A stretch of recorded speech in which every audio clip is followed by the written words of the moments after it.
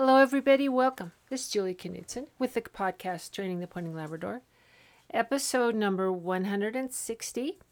And I hope for people reading this currently that they had a very good 4th of July, celebrated the birth of our country. That's something definitely worth celebrating. Today's podcast, I am going to do a G update, of course, and I'm going to talk about going to another dog type. And end it with a little bit on some puppy stuff. But I'm going to, I want to bring in another type of dog just to get people to think about their approach on the dogs that they're training. So the G update, we have not been doing upland because of temperature. I actually have birds that are just dying in the pen because I guess it's just not a good time for, game birds in a pen. So it's been real hot and I haven't done the last week or two. So I don't have anything to report on that. We're doing the pile work. When I just changed my approach with her again a little bit with her, that's good again. Now she's turning both directions and going to the back pile. I don't have her at my side yet. And she's doing that, not quite as tidy and crisp as I like, but with her, I got to get her doing it and then sort of tidy it up as we go. That just seems to work best with her mentality, which interestingly, I'm doing her sister, her litter mate, and she's just really sharp, just sharp, and all that. And she's just moving along really nicely. So just one litter, two different kind of dogs, changing the approach a little bit because one is very different from the other. And then I put a video on this last weekend's very, very, very hot training day, and we were doing a set of landmarks, and G was absolutely perfect. She didn't even hunt, so they weren't just like little gimme marks. So everything is starting to come back just the way that I like it with her. So with puppies and with young dogs like this, I really do encourage people. You get all the should thing going, and that's going to come up again in this podcast. Well, gee, she should be doing this. Well, look at, look at her breeding. Look at all the work I'm doing, and she should be. And I'm just finding what works best with her and just going along at whatever speed that is instead of worrying about how this should be. We just do what's best for her, and always, always, always that works out the best and actually the shortest distance between starting and getting where you want to go. So things go well with G. And she swims totally normal. If you saw her now, you would not think anything funny.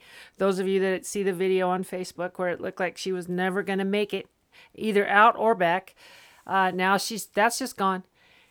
And her retrieving is in the style of her parents, I think. So she's doing extremely well. So that's the G update. The type of dog today that I want to talk about is what I hear people refer to as a stubborn dog. And I know exactly what they're talking about. And for a long time, I have used that same phrase or term for dogs who are somewhat resistant to cooperating with you. I guess that's what we call it. You show them what you want, you teach them, and they're just not all in. They're just not all in. And so it can be interpreted a variety of ways. And that has more to say about the interpreter than what it is they're getting out of it. But it can be interpreted. When a dog, basically, you're working with them, you're investing your time and energy to teach them. It doesn't matter what it is. Just to come when you call them, or to heel, or to sit, or to have a better attitude about doing things with you.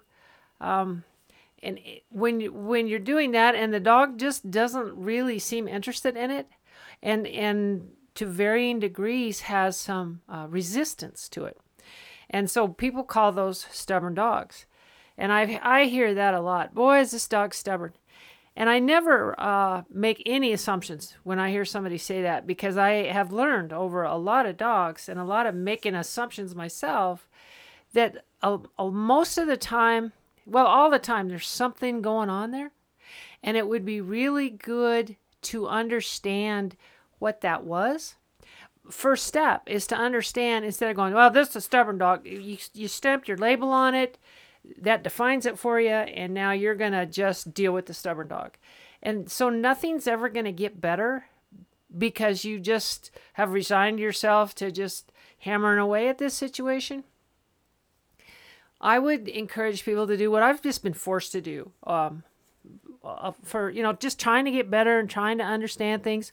Or a lot of times where I get this stuff is when I'm working with someone's dog, and then I have to explain to the owner, where we are and what's happening.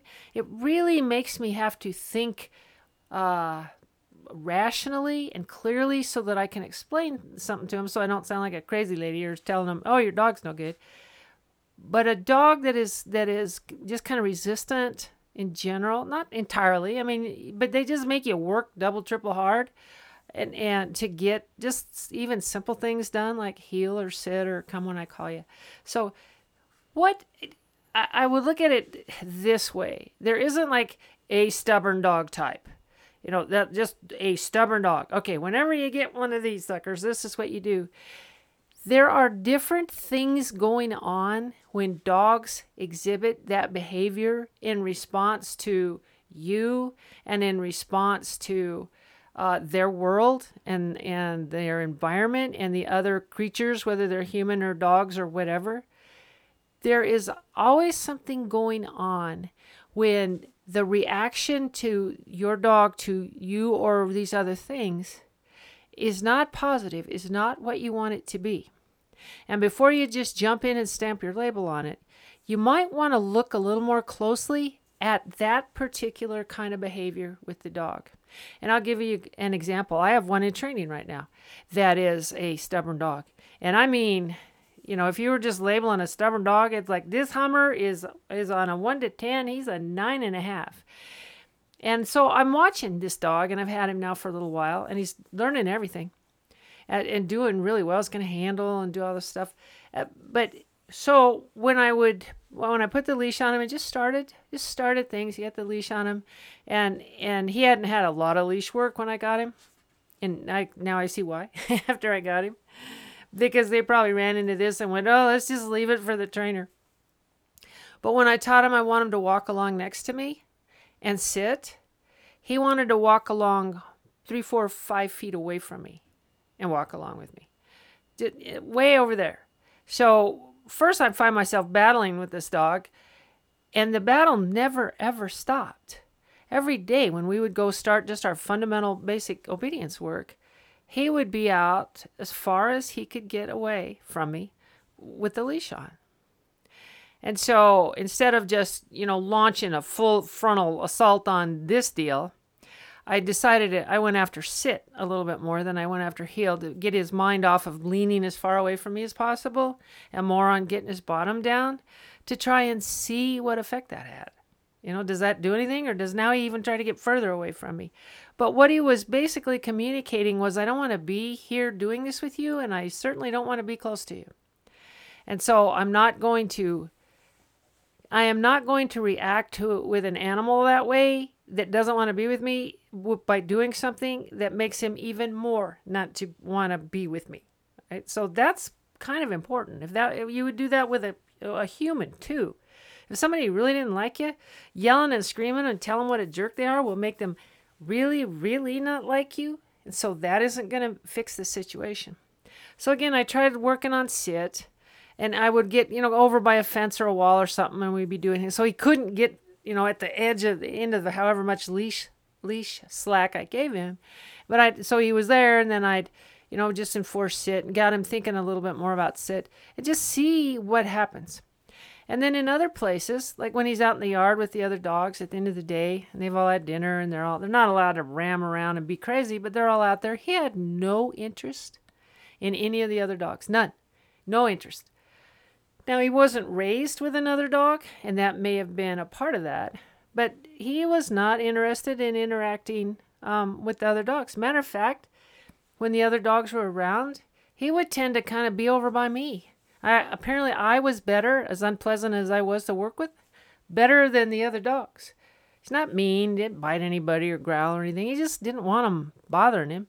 And so he'd steer closer to me and let them go. And so I'm watching this too. And then when you take him out, like if you just take him out and, we're going to go up for a walk out there, he would get 20 feet away from me, just right off. If I didn't, wasn't on a leash, and he'd go with me and he'd stay with me, and he'd be 20 feet to 30 feet away the whole time.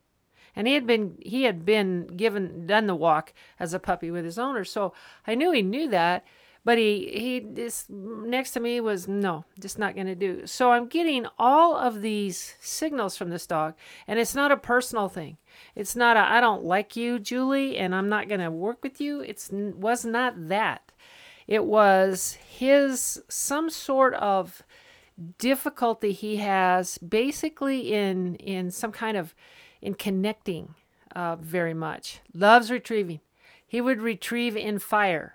So he'll do anything for retrieving.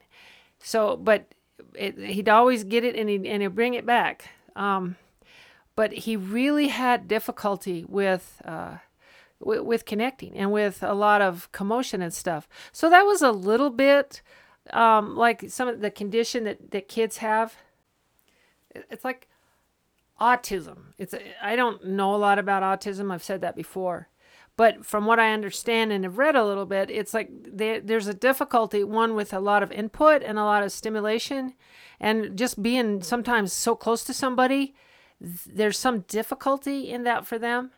And so I think this dog has something like that. I'm not saying he's an autistic dog, but some kind of canine condition where they're just a little uncomfortable with the closeness and the intimacy and the connection and he doesn't come over and kiss you or anything. He'll follow me everywhere. When I'm cleaning candles, he'll just follow me around right with me. Won't touch me. Just right around with me. So I think that's his way of saying, hey, we're buddies and I like you. But he can't say it the way that most of the other dogs do. So in training, and the reason I'm telling this story is because he would be a very stubborn dog. Because you could just jerk him on the leash all you wanted and he was still going to resist. So yes, did I make him walk on the leash? I did. But I didn't make that be the place where I won the battles. I would just altered the obedience a little bit. But what I did was, and I've been doing, is he loves retrieving. So I kind of brought the retrieving into what we're doing and almost like a bargain. I'm not going to use treats with a dog like this because he'd do that. He'd get the treat and then go 10 feet away and sit down. That would not be effective, and that's not where I think bribery belongs. But I would use the retrieving, and we would do some stuff, and I would give him. I couldn't give him happy. I didn't give him happy bumpers because that was just let him just go crazy, run out there, and then it was real hard to reel him back into our connection. So I'd make him sit, which was very hard to do in the beginning, and send him and just hand throw one out there, and then have him come back in and heel and sit. And so I began to say, all right, we're going to do what you love, and you're going to try, and you're going to work with me on the things that I'm teaching. So we did obedience. We did collar conditioning. We did force fetch. And boy, he resisted that, reaching for a bumper until I just finally showed him you're just going to have to do it. And then boom, he was like, all resistance was gone, and he did it. And then we did pile work, and now he's running the pattern blinds and going through the swim by. So he's doing all of that and running marks really well and sits right next to me, waits to be sent. So by not shoving anything down his throat and yet not letting him prevail and tell me, no, I don't want to do it, and me going, oh, okay, I never did that. But I understood what the difficulty was for this dog. And I think that there's they're not, all stubborn dogs are not this. There's a variety of reasons for stubborn. His was this kind of condition where the connection thing was just not something that was natural to him and intuitive. And I know his owners tried, and they were kind of worried when they sent him, like, I don't know if he's going to make it. And yet his retrieving was, he just almost irrationally intense. So we've bumped through this deal a little bit and understanding where his psychology and emotional state is, and then using that a little bit. So that's some dogs. Matter of fact, I've seen that a number of times. Then there's another kind of stubborn. Okay, so we're going to stamp these labels on there. There are dogs who appear stubborn, who just, when you show them stuff and you teach them stuff, regardless of how willing they may be, And I have one of these, as a matter of fact. Oh my gosh, the most willing. He'd kiss you, he'll sit on you, he'll stand on your feet. The intimacy thing, he has zero. He has too much of that. He wants to just be in your face and on you, and he just loves you, and whatever you want to do, he wants to do it, and he loves retrieving and everything. He's just so. And yet, when he learns things, and he's a master pointing retriever already, right? So when he knows the handle and he's steady in the upland field, all that stuff. But it's like I would teach him stuff and he would get it. And then we'd do something else and we'd come back 2 days later and he didn't get it anymore. He didn't remember from 2 days back. And so it looked like he was just telling me, I don't want to do this, I like that. But by watching what he did. Now, he's like super friendly, wants to sit on your lap. He loves every other dog, gets in their business something fierce. He's very intensely connected with everything. So it's nothing like that other deal. But the way his mind works, so instead of getting mad and frustrated and what he should be doing, I've done this, for 4 days in a row and I'll just take the weekend off, come back and he doesn't know what we're doing. I didn't do that. I just gathered the data and went, gosh, when you do something for 4 days and then don't for 2 days, he's 3 steps forward and 4 steps back. And so learning about this dog and what's in his head, if you work on it every day and keep it in there, it will be there the next day. And if you need it to be there for a long time, I mean, permanently, like sitting on a whistle or taking a left back, if you want that kind of thing, you have to work on it all the time and never just let it slide for a little while. So some element, some aspect of it, you have to put in there all the time. And as the months go by, then it becomes more built into him. And I know when he's, 2 years old, 3 years old, he'll probably be just fine. But he would have appeared to be, stupid, stubborn, airheaded, just different stuff. But the way he had to learn was by doing it all the time, and you can't it just goes away if you stop for a while. So he's, we work whoa, and we work handling, and we do blinds, and we do marks, and we do all the time. so I mean, we always go do a little aspect of something almost every day to keep all of that in there. So no, I'm not going to call that stupid, because he's really good when he's got it all, but it doesn't stay in there. So for some reason, retaining what he's learned is a long-term thing. So, and there's people like that. And then once they retain it, they're as good as people that got it real quick, or dogs that got it real quick. But you have to be more patient and just do more of that. And it's easy. Again, he should. I could have sent him home and said, listen, this dog is not learning this stuff. I teach him and then he doesn't do it. But fortunately the owner gave time, but so you can easily see just by watching and going, interesting. I did this 4 days in a row, took 2 days off, and then come back and he's like, haven't done it, or he doesn't remember any of it. And you just can pick up things like that if you put the shoulds away, if you get those things out of the way. Okay, those kind of dogs aren't very hard because you don't have to be too tough on them, and you just have to have the patience and just stay at things like that. And that's fairly common as well in dogs. Another stubborn thing is the dog that doesn't really care. And there are those. They're not real common, particularly in the retrievers, Well, there's a few of the retriever breeds that are a little more that way than others, but dogs that just kind of don't care. And that's always been a kind of a mystery, because if you're doing Labradors or Goldens, good Lord. I mean, they're almost like two buddies.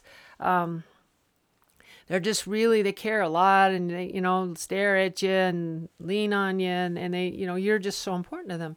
Some dogs in these breeds, in all breeds, really just don't care.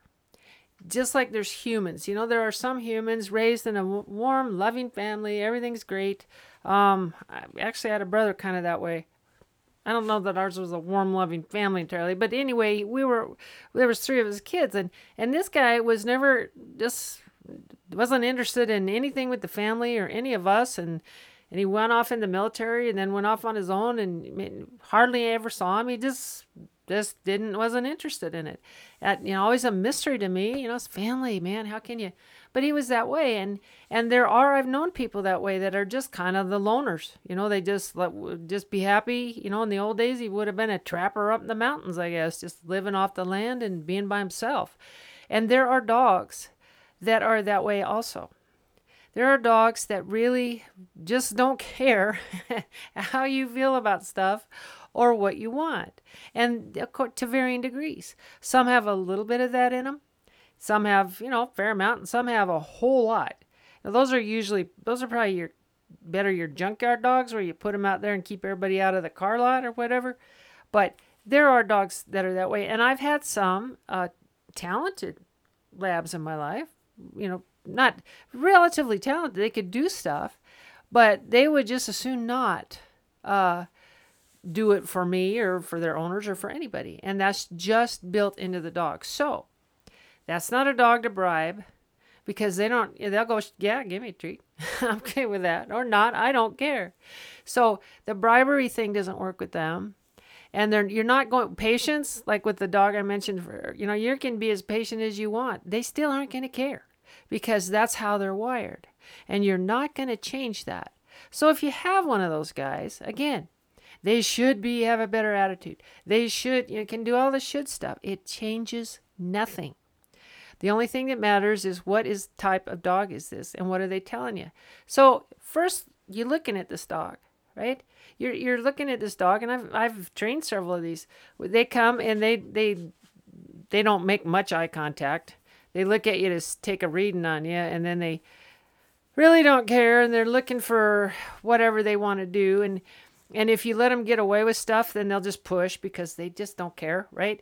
So you have to make sure that they understand, can't knock me out of the way coming through the door or the gate or something.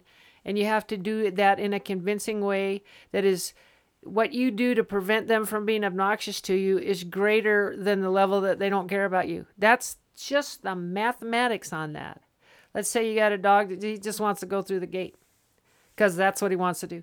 And it doesn't matter if you get knocked over, knocked down, slammed into the gate, stepped on. It just really doesn't matter. So you have to do something, whether it's with your healing stick or wiffle bat or whatever you do. I wouldn't use electricity on this kind of thing, because then you have to have electricity. But you have to do something to them if they're going to come smashing by you, where they go, wow, I better not do that anymore. And their concern about avoiding the consequence is greater than the desire to shove by you and go where they want. And so in all of your training with dogs like that, and I've done this, they can do good stuff. In our retriever world, they can do good stuff. In life, people that just have one of these kind of dogs, because you're never going to make them care, right? They should be this way and that way, right? But they are what they are, and the shoulds need to get shoved away again. And so if you have this dog and he is in your life and they're doing whatever whatever you got them for, if you understand, this dog doesn't seem too interested, in my opinion, about anything.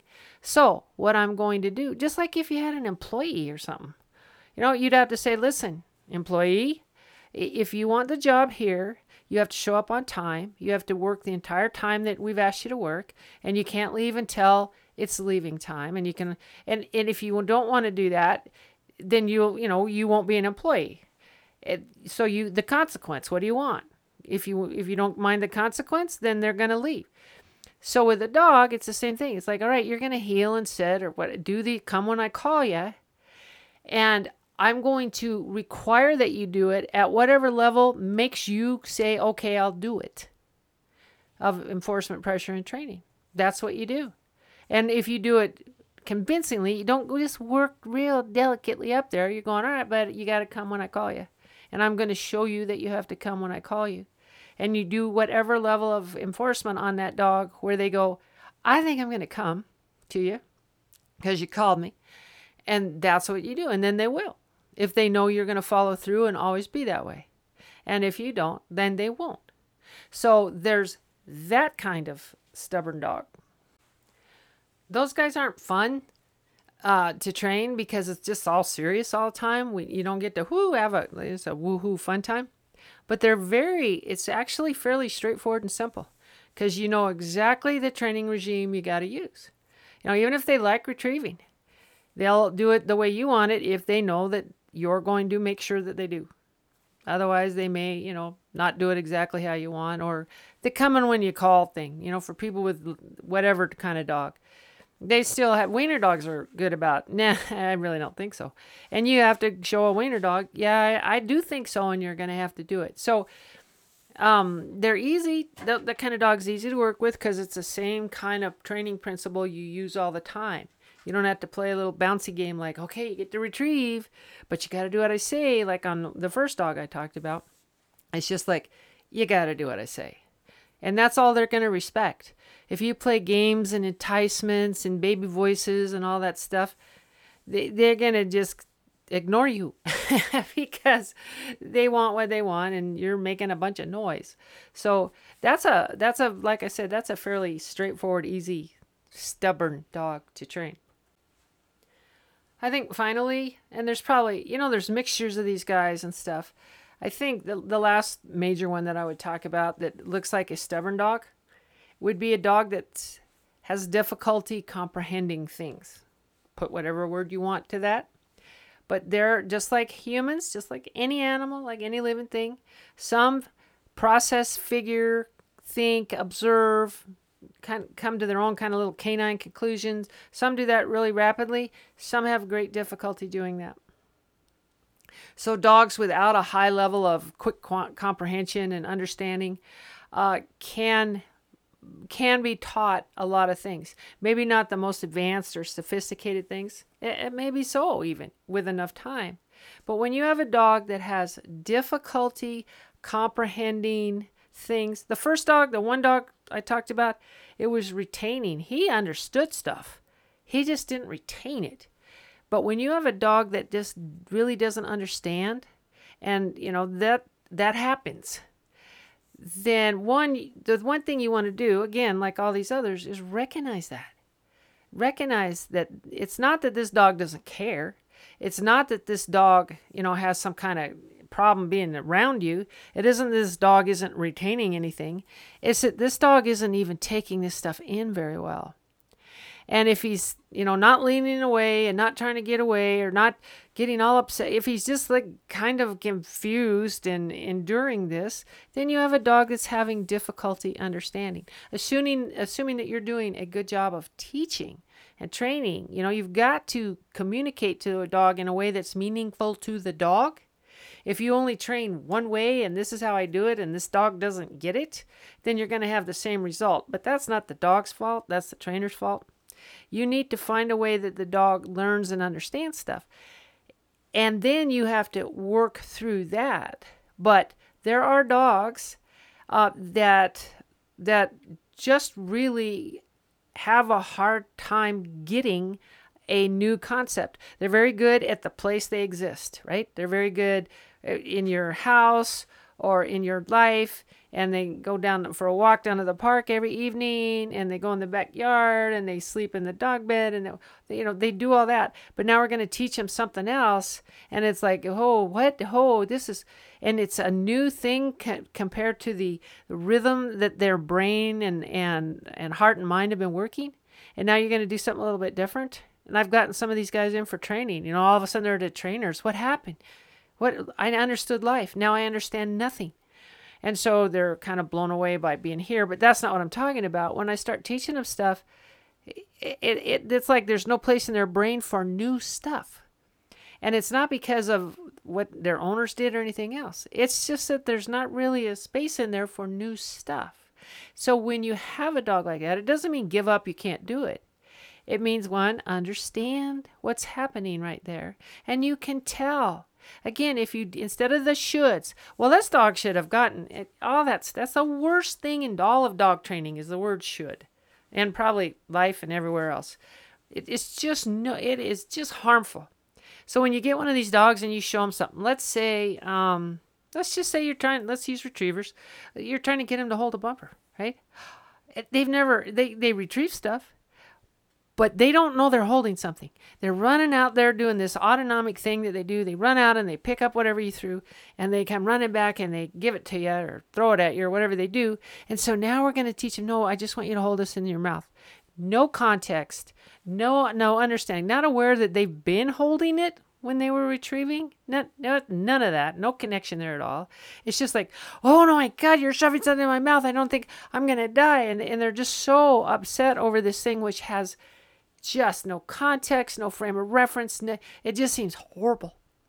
And so you have to very slowly and with some concern and sensitivity for what the dog is going through, because this makes no sense. Okay, even if they've been retrieving, carrying it in their mouth, you understand that, you make that connection.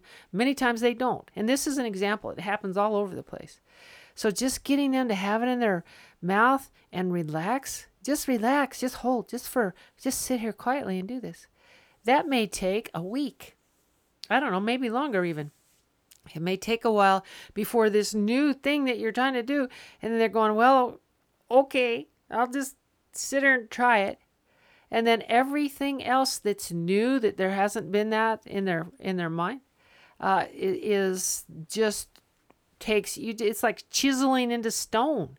You've got to chisel the new stuff in there and be patient and chisel just a little bit at a time and understand that you're chiseling into this dog's head. The mistake I have made, and I know people make on that, is like the retrieving thing. When I get dogs to hold bumpers, holy moly, when they have difficulty learning stuff, even though they retrieve the bumper outside for me. Again, the connection seems so obvious, not to this creature. They were running out and running back with this thing, and now all of a sudden you're sitting there and it's jammed in my mouth. Totally different deal.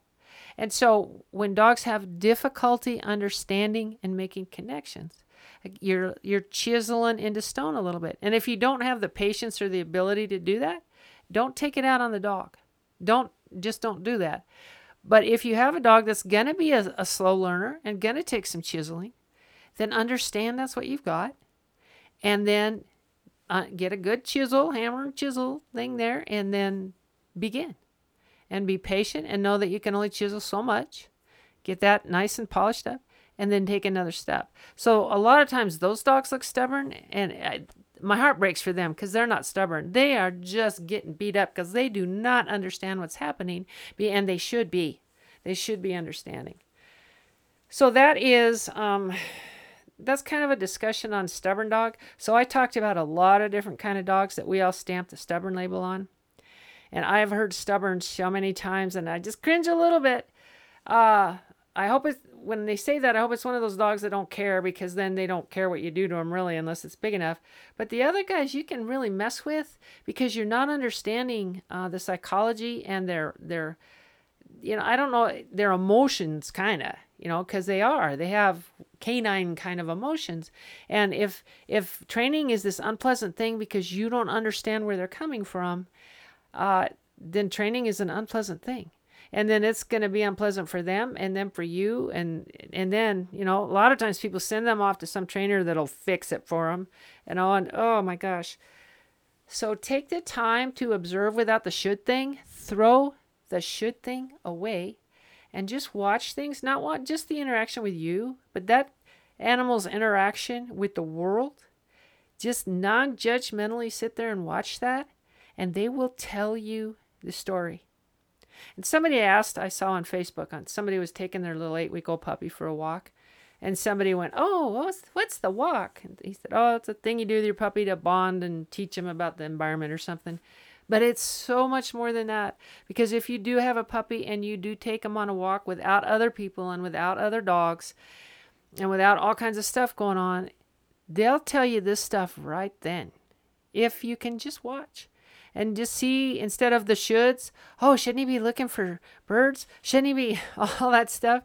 And just see what that dog does in its interactions with itself, with the environment, with the toad that went by, with whatever. If you just watch that stuff, a lot of times you get great insight into this type of what kind of dog you have and what the issues that you're going to be dealing with as you begin more formal training.